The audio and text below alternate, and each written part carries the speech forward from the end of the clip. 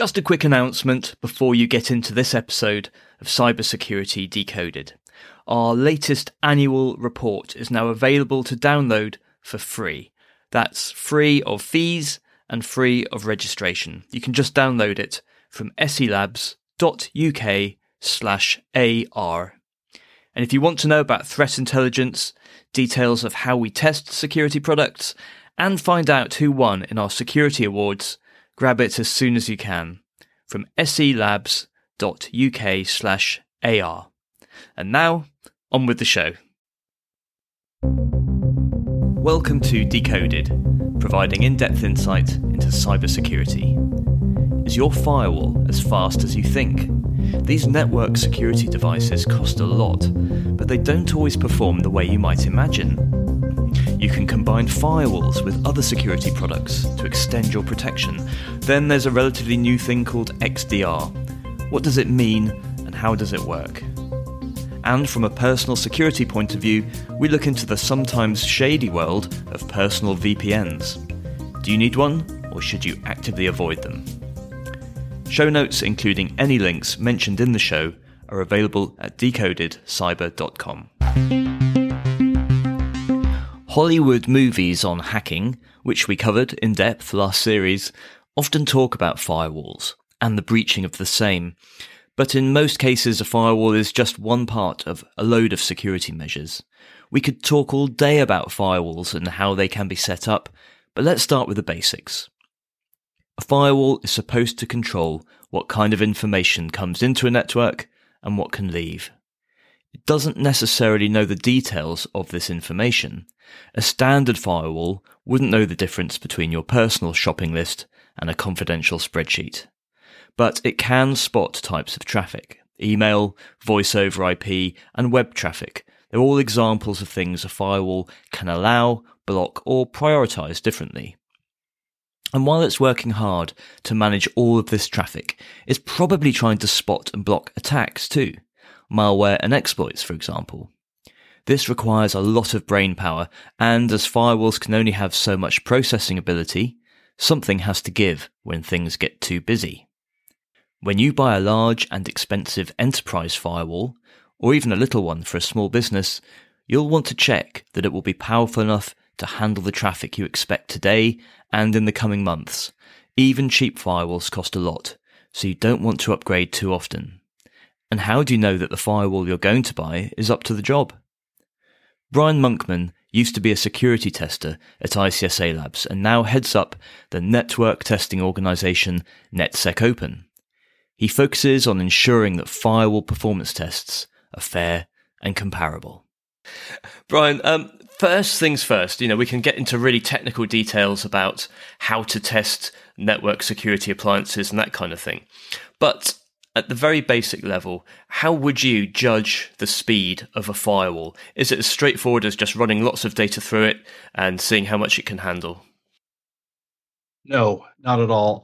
There's an extraordinary number of variables to consider.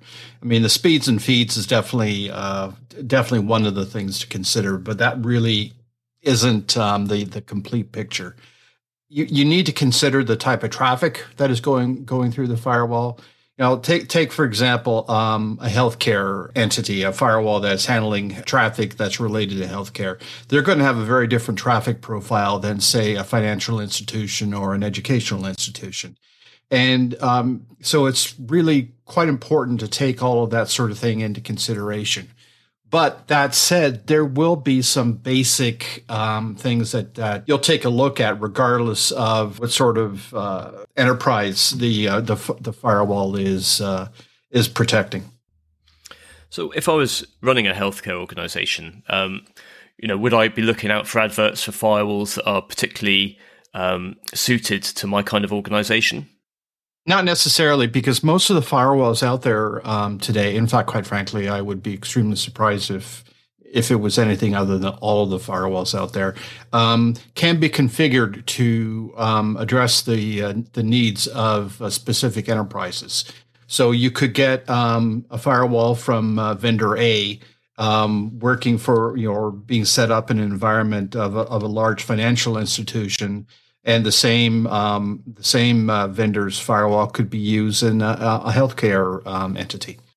Okay, so I go out there and I can choose from any of the main brands, and so long as I've got enough expertise, I can probably tease enough performance out of it.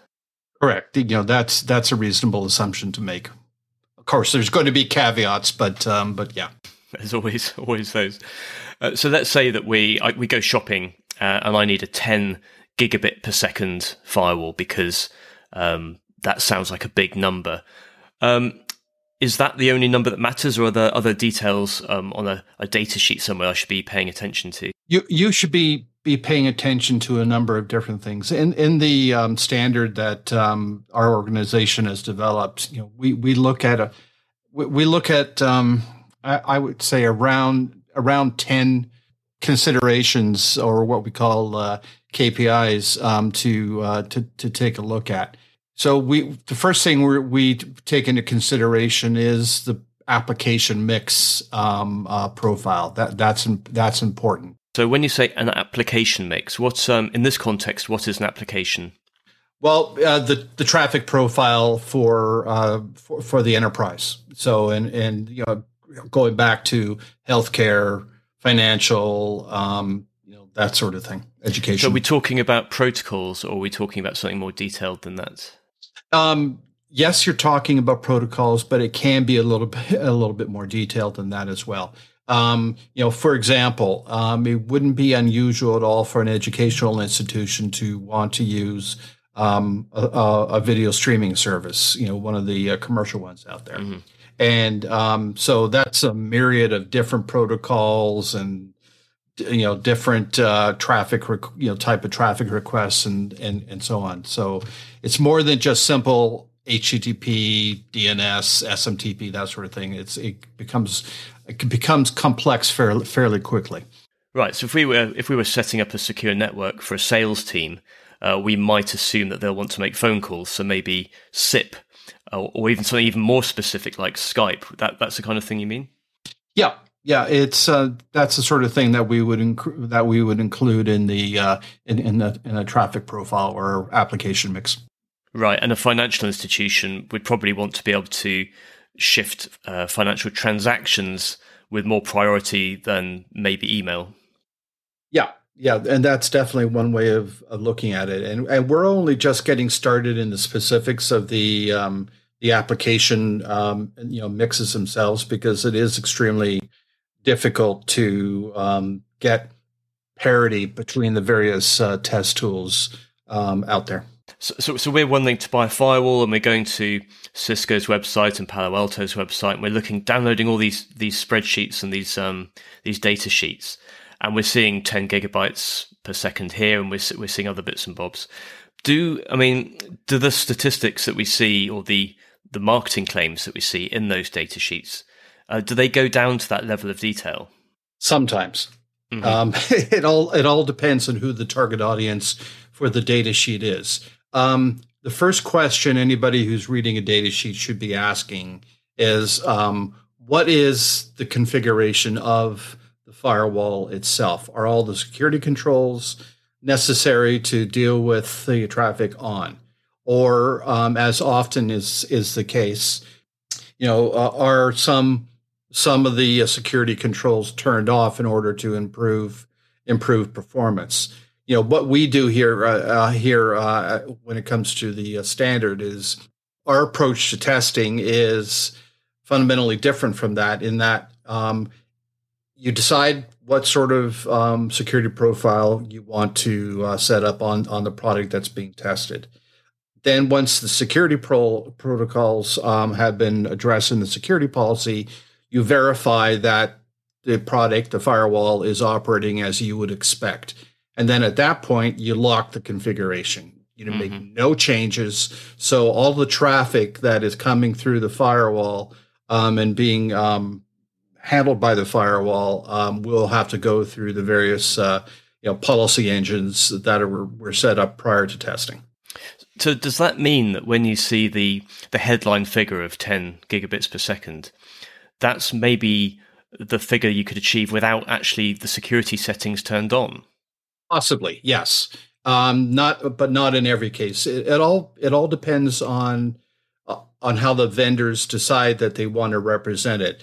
A lot of the vendors who actually have the security policy turned on will document that in their data sheet. They may not go into voluminous detail but they'll provide a pointer to how the product was configured during as a result of these, where the numbers are coming from, and what you're actually looking at. But that's one of the fundamental challenges of NetSec Open is to get the test tool vendors, the labs, and the security product vendors together and have everybody agree to what a reasonable standard should be in order to provide apples to apples comparisons between products. Yeah, and we've seen that. So we look at data sheets and we do testing, and in some cases you've just got that 10 gigabit per second headline figure, and in other cases they will say, well, it's in real life it's going to be half that with security settings on. And in some cases, they even go to more specific detail and say, well, if you've got a lot of encrypted traffic, SSL, the whole padlock and the browser thing, then it's going to be even slower. So there's this whole range of transparency and lack of and claims and counterclaims going on. I've seen that, yes.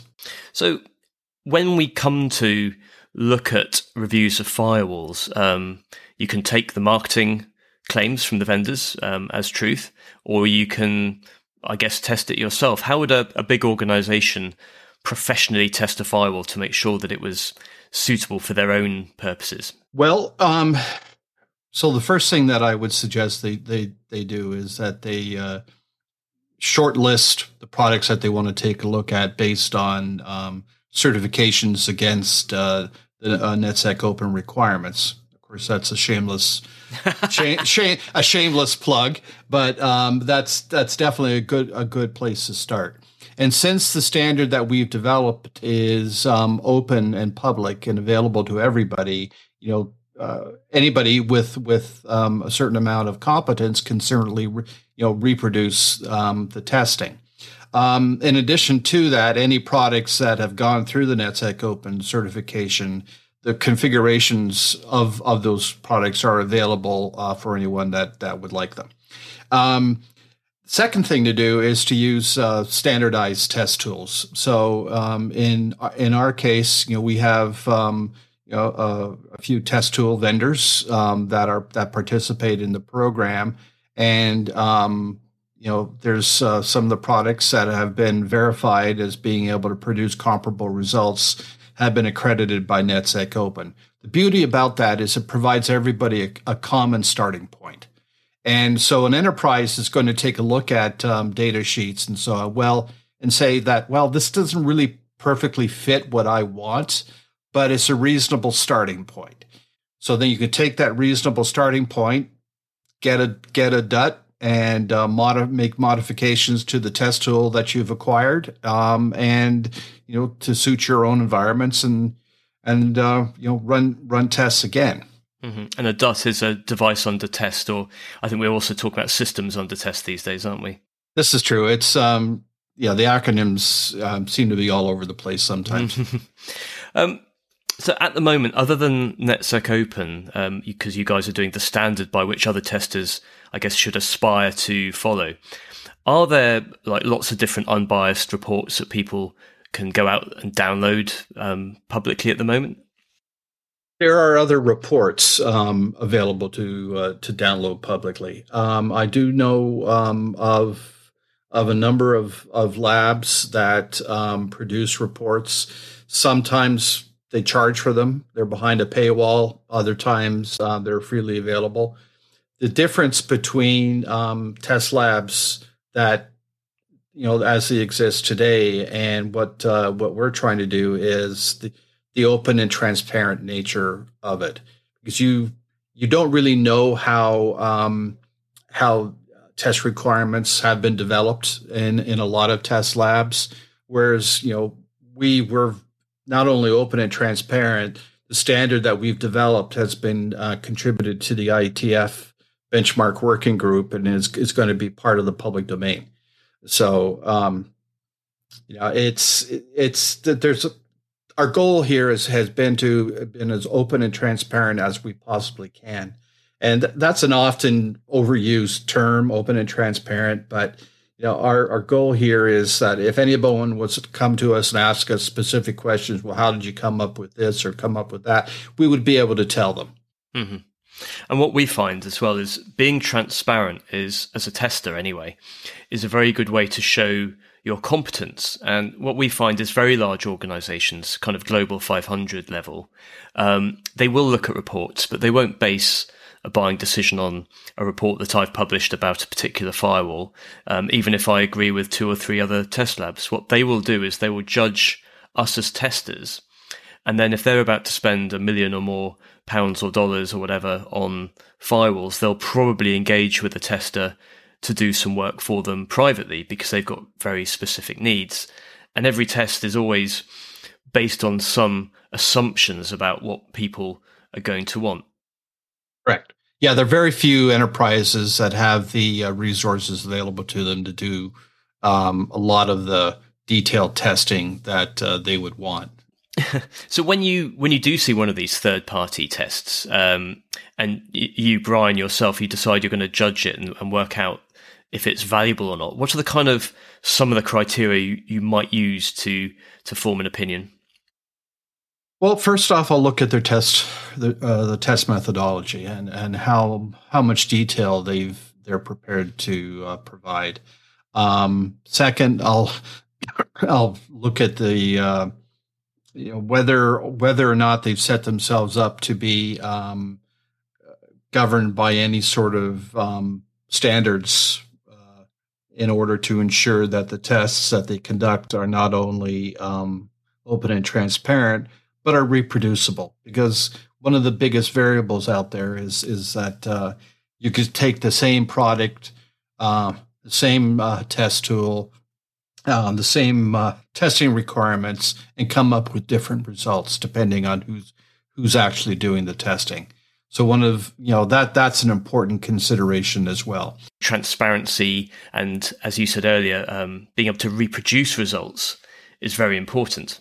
We not only provide test reports and certification reports publicly and at no charge, we also provide, as I said before, the configuration files for the device that was tested, and also a configuration information for the test tool that was used. Right. So this goes back to what we were saying at the beginning. If you don't have the config, then you really don't know what's going on. You could say this device runs at 8 gigabits per second, but then when you look at the config, everything's turned off. So there's not really very much security going on. Right. Security products rarely work straight out of the box the way you need them to. There is configuration involved, and a useful test will tell you a lot about how it was conducted, possibly including how the product was configured, or products, plural, because rarely do security products sit on their own in an organization. If you've been hearing the buzzword XDR, you'll know that the security industry is looking to connect lots of different security solutions together.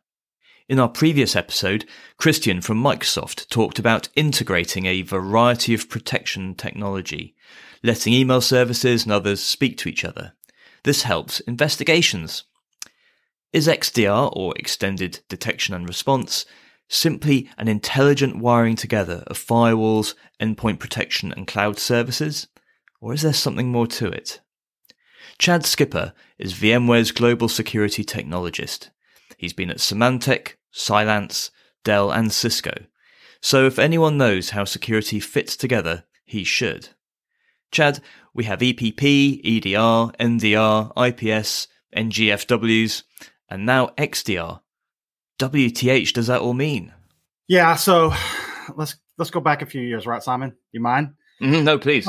So, I mean, you and I were back around, all the way from the original antivirus days. But in 2014, 2015, we began to see this EPP, this endpoint protection platforms, and we began to see the advancements of endpoint detection and response.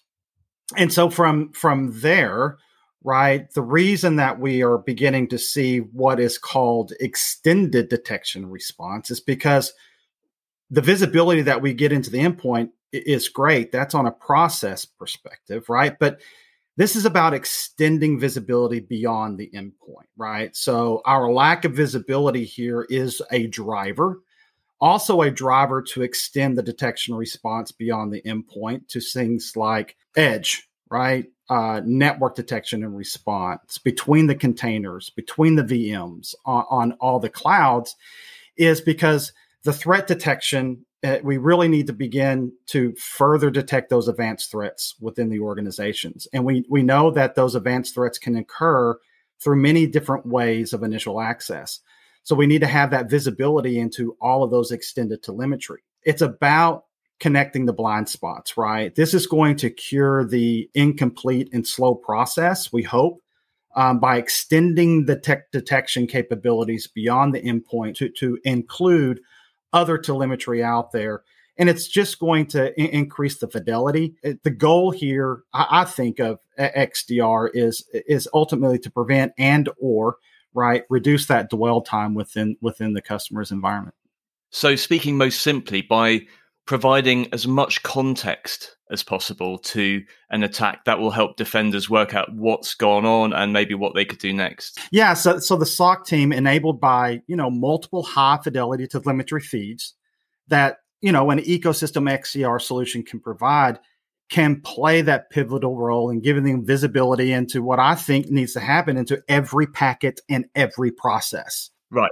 Yeah, so you've got an endpoint, you've got a laptop running, for example, with an endpoint agent on it, and it sees something happens, but it doesn't know where that thing necessarily came from. But if you're monitoring the network as well, you can put all the pieces of the jigsaw together. Correct, across the modern attack framework, right? So all the way from initial access to where they begin to discover, enumerate, right? Even lateral movement, right? We from a network perspective, you can see that adversaries are using common ports and protocols. So you need network telemetry to understand how they're using RDP, SMB, those protocols, living within the noise of your network to move laterally. Absolutely. Mm-hmm. So it's interesting you bring up MITRE. So for those listening who don't know, the MITRE attack framework is a way of describing how the full attack chain can work. So it's very useful for testing because you can say, well, we want to begin the attack the same way that this particular bad guy did, and then we're going to do the same things that they did all the way through to the end, which would be stealing or damaging data or whatever. So the MITRE attack framework is good for tests. But Chad, if you've got a combination of network appliances, endpoint agents, and cloud services, that could be very complicated to test, couldn't it? Absolutely. Everybody has a different ecosystem, right? They use, tools and network security appliances and endpoint agents and those cloud services in a very different way. You ask a customer, they deploy them in different ways. So testing those naturally, what I've seen in the experience is, those have their own labs in which they create their own architecture or duplicate their own architecture and begin to test. But it becomes very complicated as well as, when you begin testing with real malware, right? When you begin to, exploit what known as your own vulnerabilities and understanding the efficacies of the products and which are detecting or responding to those types of things. So testing all of those in combination, very, very difficult. Testing even one, right, it can be difficult as well. Absolutely. Testing realistically is crucial to assessing any security product, but XDR's potentially far-reaching view across a whole network means that realistic testing has never been more important. We'll look further into full attack chain testing later in this series, but for now, let's explore a different kind of network security. The sort that the TV adverts, if you still watch TV, would have you installing on your smartphone. VPN software offers to protect your privacy, but is there really a threat on public Wi-Fi these days if you've secured your devices using all the usual advice? Luis Corones works at security company Avast, which provides a range of products including antivirus and VPN apps. Luis, what would someone do if you connect to their network unprotected by a VPN? Yeah, well, if you connect to a public Wi-Fi network, for example, first you never know who is there, right? So anyone, I mean, like if there is like a hacker messing around, he could see wherever you are doing on the internet. Does it mean that he can see? I don't know. If you go to Gmail, will be he seeing your email address and your password? No, that doesn't mean that, because that kind of traffic is encrypted, right? But not all traffic is encrypted. Not everything is about username and passwords. There are also cookies going around, and we have seen attacks where cookies are taken to take over sessions in emails and social media and other kind of places. It is true that it's different nowadays than it was like, I don't know, 2, 3, 4 years ago, where most connections in the internet were not encrypted. Nowadays they are, but still they can see where you're going to. Yeah, I mean, Google made that happen, didn't they? When Chrome stopped working with unencrypted websites. Yeah, that was a big step. There is a reason why some governments in the world don't allow their citizens to use VPNs now, like in China. So they VPNs do work. Otherwise, the Chinese government wouldn't care if you were using a VPN or not. Well, that's an interesting point that you bring up there, that they do work, but then we don't really know how they work or often who's running them, because some of the people that operate in the VPN world, some of those companies, they seem to be quite shady, don't they? Yeah, that's one of the critical points, and that's actually one of my main concerns with VPNs. Because at the end, okay, I do this to be protected, right? So I'm using this VPN service, which means that whoever is running that service is actually seeing whatever you're doing, right? If you don't know who that is, or if you don't know if it can be trusted, then you are better off without a VPN, right? There are a number of companies, like security companies, that offer the VPNs. Okay, I mean, if you are running their antivirus in your computer, you trust them, so having a VPN, that's fine. I mean, like, they already know everything, right? If you have them installed in your computer. If it is an unknown company, and there are some savvy ones, because we've seen people or companies that used to do some other business on the internet, which were barely legal. And now they are like buying VPN companies. And then you wonder, okay, why are they doing this? Okay, VPN is a perfect business. So it's but maybe they want to get access to that traffic to make a profit out of it. And they actually have access to that. Well, a VPN service that's free, I always think is a massive red flag. Why would someone give me a free service for me to put all of my internet traffic through their systems? Yeah, definitely. I mean, like, it's not something that's cheap that you can give for free to everyone, right? Yeah. So I'm sure that even the ones you pay for can abuse your information. Everyone can abuse your information. Yeah.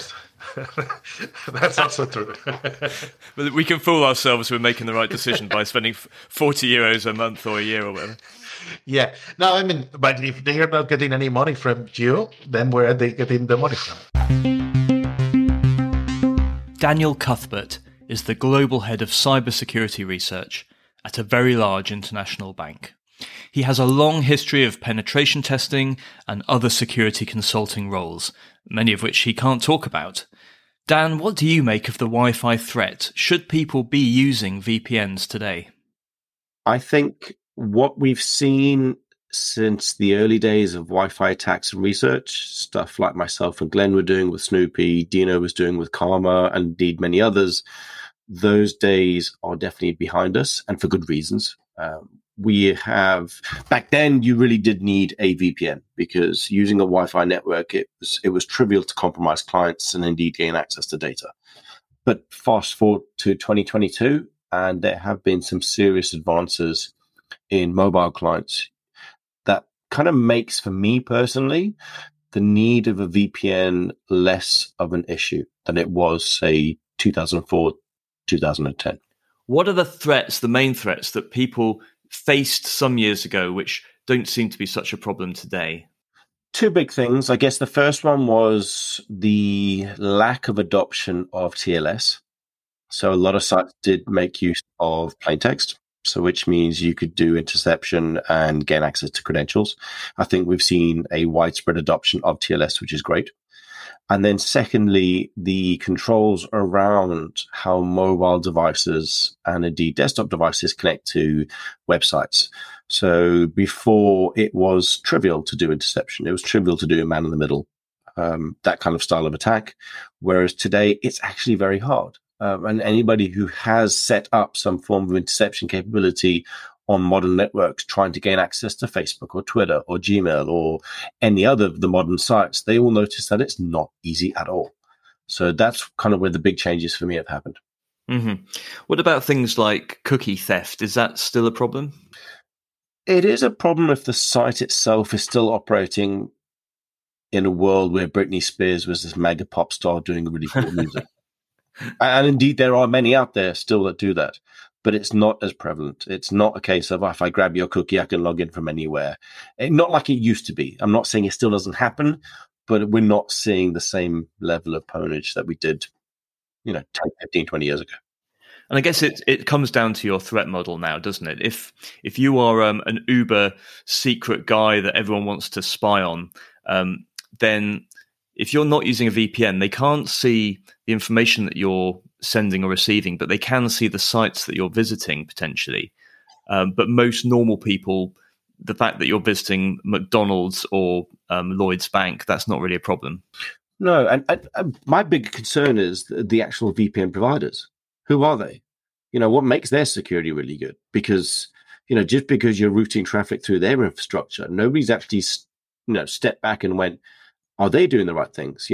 Can they be subverted? Are their endpoints secure? All these types of things.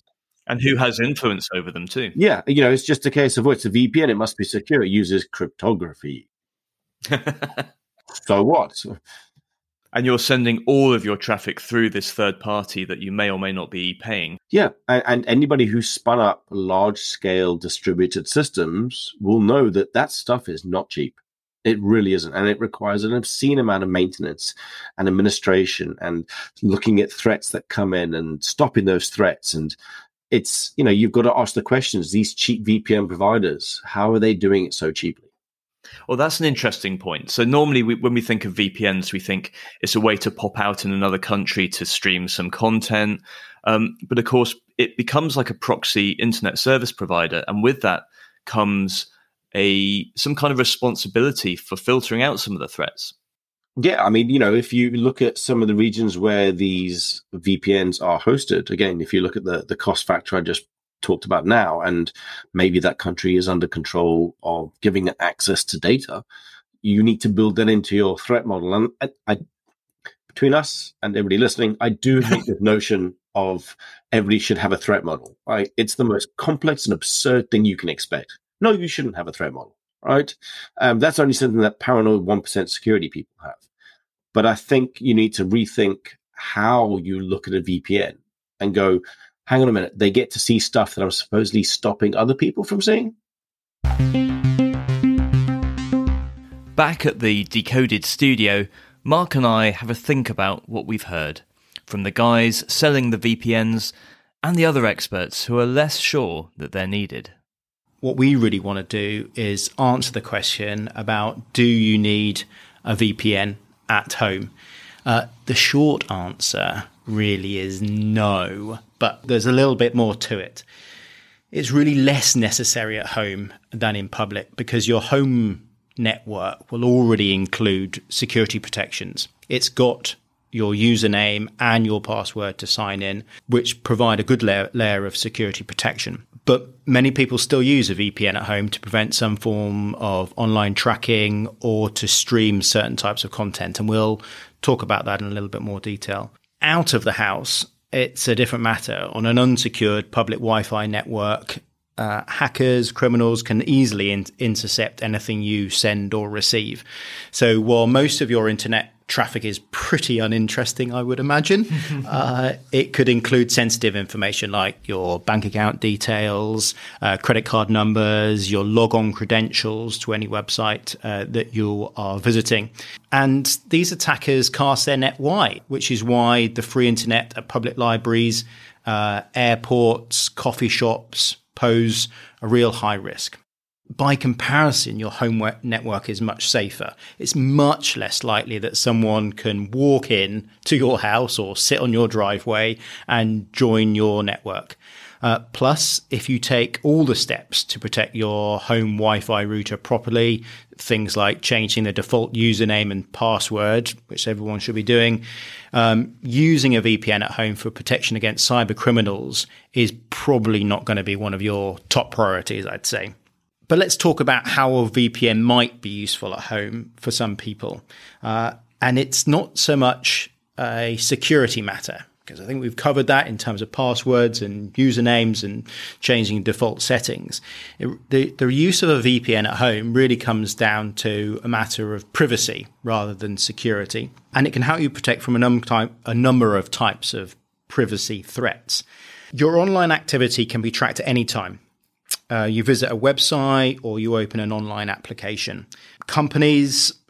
Many companies now collect this information about you so they can improve their products. They show you targeted advertising based entirely on your online activity. Now, a VPN, especially paired with a sort of an anti-tracking tool, perhaps can strengthen your anonymity and help hide your specific activity against these trackers. And a VPN at home will not only add this extra layer of protection, but it also makes it harder for anyone to see exactly what you're doing, since they won't be able to find your IP address. Keep in mind, with a VPN, sites can still track what you're doing on their platform. So although you may be able to get to a site, once you're on that site, it will be able to track your activity.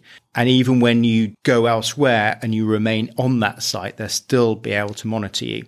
And that's how companies like Google use your data, and they learn a lot more about you than you might realize. But without a VPN, your internet service provider has access to everything you do online.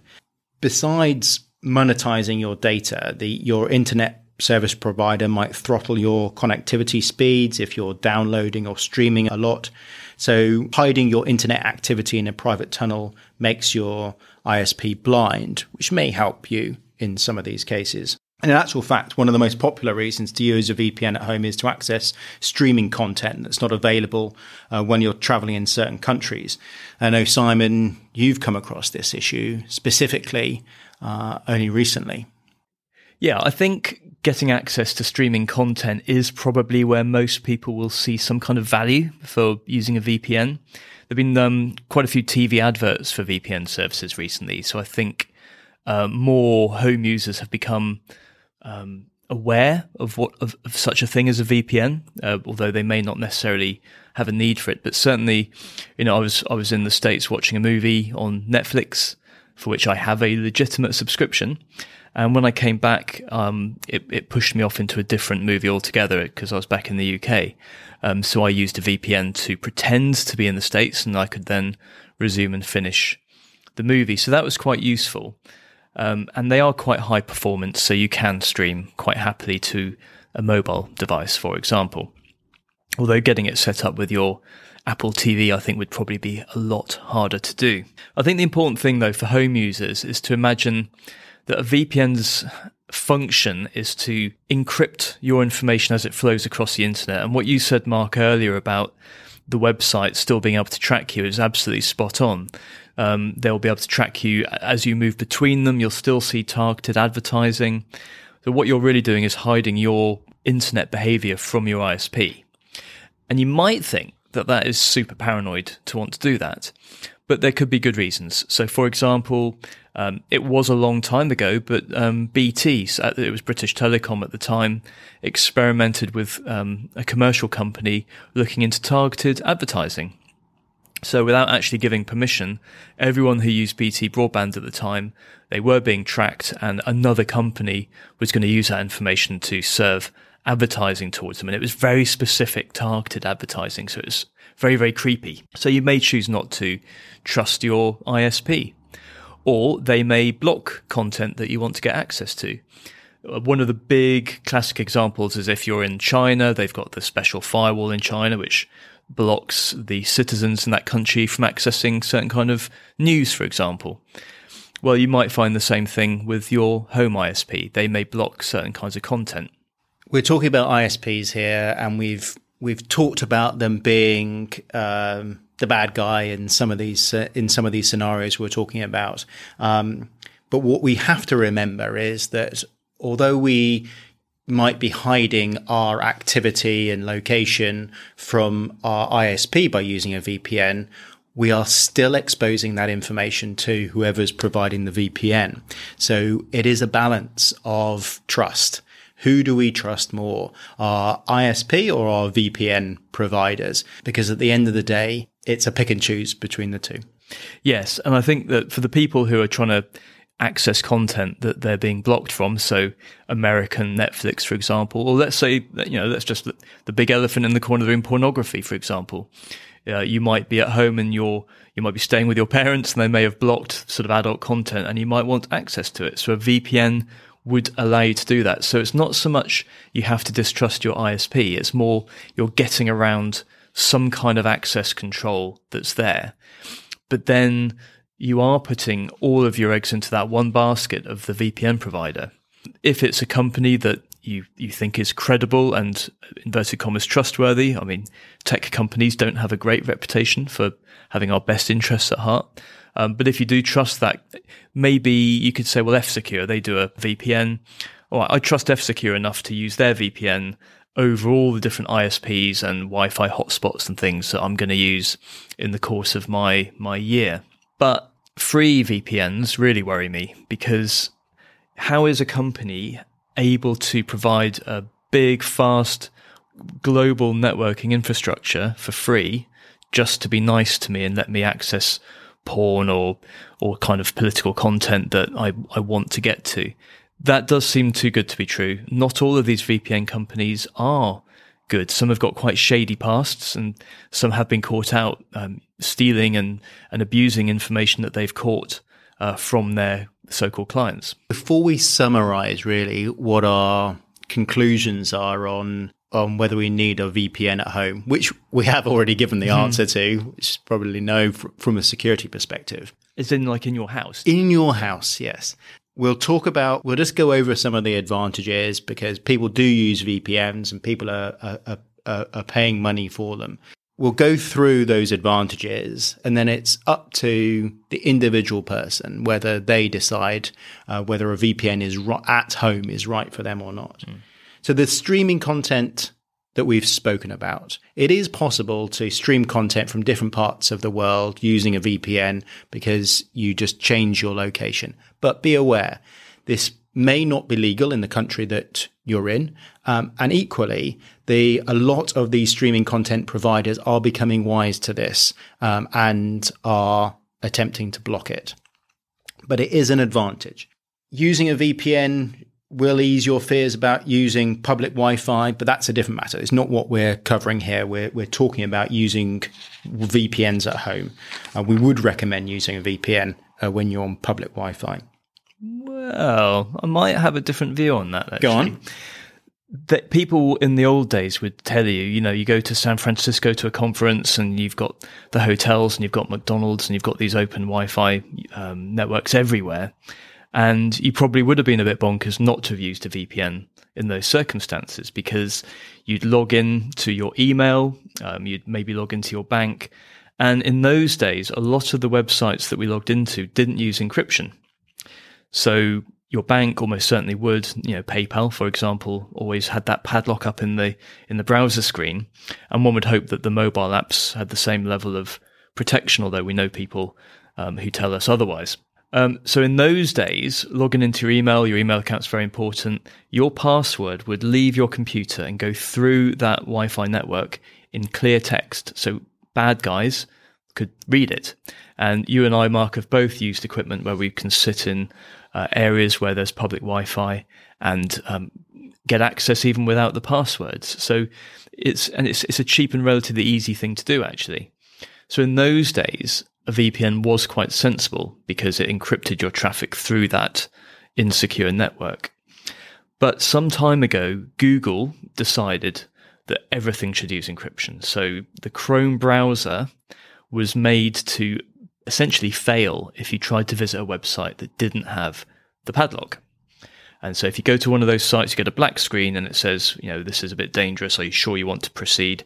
And there is a link to carry on, but it's hidden quite low on the page and it's very small text. They really don't want you to do that. So that put pressure on all these websites to get the padlock, which means that these days it's actually quite rare to find a website that doesn't encrypt the traffic between you and it. And I think that has made the home security features of a VPN redundant now. I don't think that on your laptop or your phone, you do need to use a VPN when you're out and about using public Wi-Fi. Okay, that's fair enough. The padlock icon on websites, the HTTPS protection that provides is fair enough. And we see it quite often now. And we see the warnings when you're trying to get to websites that don't have that.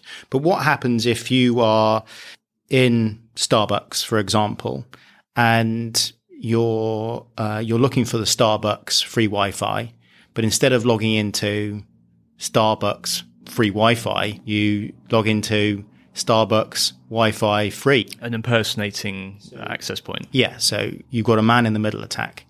Is that still a concern? I mean, it's not ideal when that kind of thing happens. And what anyone with a control of those access points can do is to see where you're going.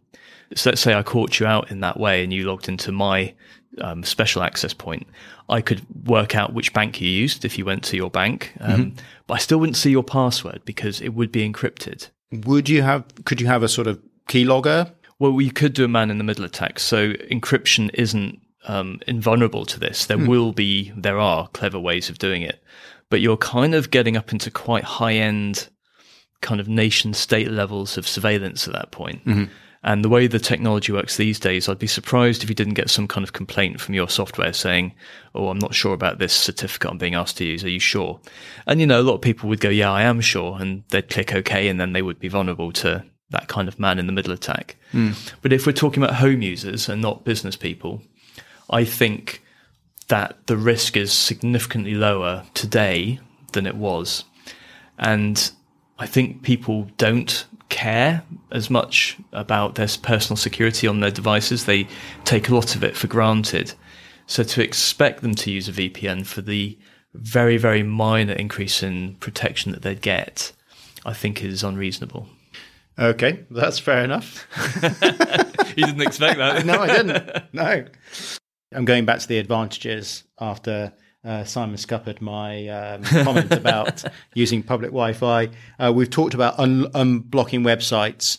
Simon talked about a particular scenario, but you may be at school or work or even abroad, and there may be blocks that have put in place for whatever reason. It may be censorship. It may be for saving bandwidth, trying to increase productivity with your work to stop employees going on social media and spending all their time doing that. GDPR as well. So when the rules in Europe came out about data privacy, a fair number of US-based websites simply blocked access from Europe because they didn't want to go through the headache of complying with the law. So you must have seen it where you try and get to a website and it just says, sorry, you're not in the States, you can't see this content. Yes, and of course, using a VPN would get around Yes. these issues. Shopping deals actually is something that people use VPNs for, because the VPNs cloak identity and keep companies and third parties from collecting data about your online activity. You potentially could actually save a little bit of money shopping. Things like flight tickets, hotel rooms, car rentals, those websites often have tracking activity and they hike up your price if you visited their site a number of times. They can also change their price depending on your location as well. So using a VPN combined with anti-tracking features, something similar to that, will enable you to compare prices and get the cheapest deal without you being unnecessarily penalized for visiting the site multiple times. I'll tell you a funny story, Mark. Go on. Have you been done by this? Well, I had to use a VPN to get around our own bank's security. Yeah. So I was using a Wi-Fi hotspot at a Travelodge in the UK, and for some reason the security system at our bank decided it didn't like me connecting to it, so it locked me out of my account and I couldn't do something fairly important from the hotel. Mm-hmm. So I used a VPN, I gained access to the bank again, did what I needed to do, and then about a week later I got a phone call from their security team asking me about what had happened, and I owned up to using a VPN to bypass their blocking, and they were like, okay, well, we understand, but please don't do that again. But I mean, how lame is that? They've locked away a Wi-Fi system that they don't trust, and yet I could bounce off Bulgaria and they're absolutely fine with that.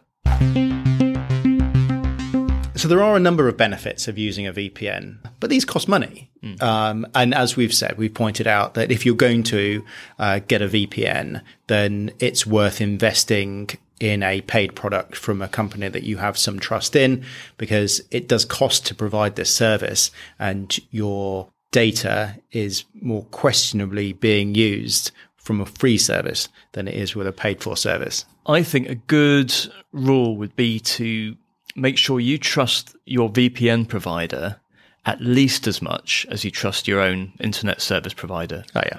Yeah. It just isn't worth it, is it? You know, because you're just replacing one large tech company with another. Mm-hmm. There are some other disadvantages to using a VPN. Since the VPN connection means your web traffic is going through additional steps like the encryption and connection to another server, you could experience a decrease in your browsing speed. Now, this is probably less relevant for more premium VPN services, which, if you are going to use them, the ones that we would recommend, they've got other mitigation measures put in place designed to reduce any slowdown. It would be surprising if a VPN didn't generally slow down your traffic. The one exception that I can think of would be where you've got an ISP who's throttling your internet because it doesn't want you to saturate its network. So, for example, you might be on an ISP's network and want to use something like Netflix, and they might be giving priority to their own media streaming service. So they might throttle Netflix stuff. And in that situation, using a VPN might give you a better experience. Yeah. But that's because you're getting past someone purposefully slowing down your traffic, which really sucks. But because a VPN uses encryption, if there's no shenanigans like that going on with the ISP, you would always expect a VPN to be slower than not using a VPN. There's more work for it to do. Yeah, and it's hopping through other systems on the network. More distance for the data to travel, if you want to put it that way, but also the data's being encrypted, so all these computers are using up processing cycles to handle it. It would make sense to choose a VPN that doesn't log the websites you're visiting, the apps you're using, or any of the content that you're consuming. And this is something to look out for if you do pick a VPN. I'd love to know how you would verify that they don't log, though. Oh, yes, it's a marketing claim, but you just have, again, it comes down to the trust of the company that you're using. And there was a case a little while ago with Proton Mail, a secure email service, where law enforcement got in touch with them and did get some kind of metadata off them. And I suspect that if you were a VPN operator and you genuinely didn't log anything that came along, and then the local police or government came to you and said, I want you to track Simon, they're going to do that for them. They will turn on logging if they're asked to. So it comes down to the question, which is what this podcast is all about. At home, do I need a VPN? I think a home user no longer needs a VPN. It used to be part of a security toolkit that we would recommend most people have, but kind of didn't expect many people would bother with. Now I think it's absolutely not a necessity, but it can be a useful tool for fun stuff, like in this country at least, for accessing content that might not be generally available to you. But it's more a leisure utility than a security need now. That's right.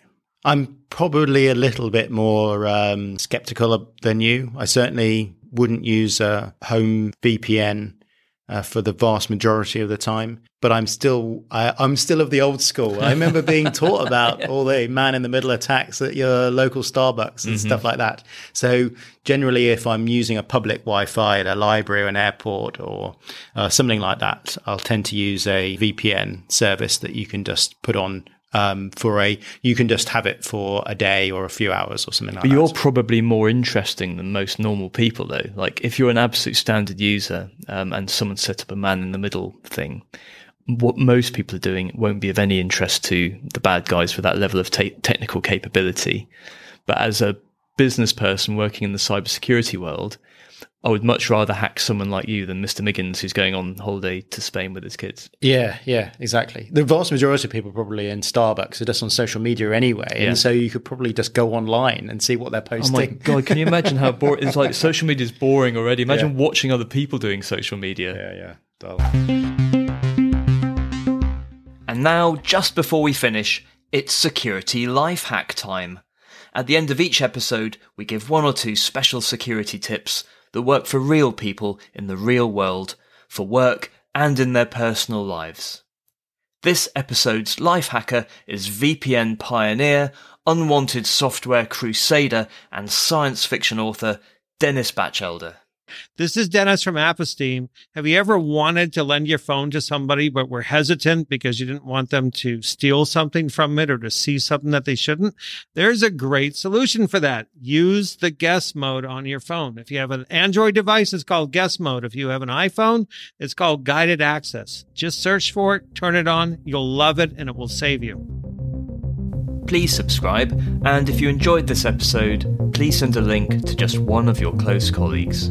We also have a free email newsletter. Sign up on our website, where you'll also find this episode's show notes and bonus episodes featuring full-length interviews with our guests. Just visit decodedcyber.com. And that's it. Thank you for listening, and we hope to see you again soon.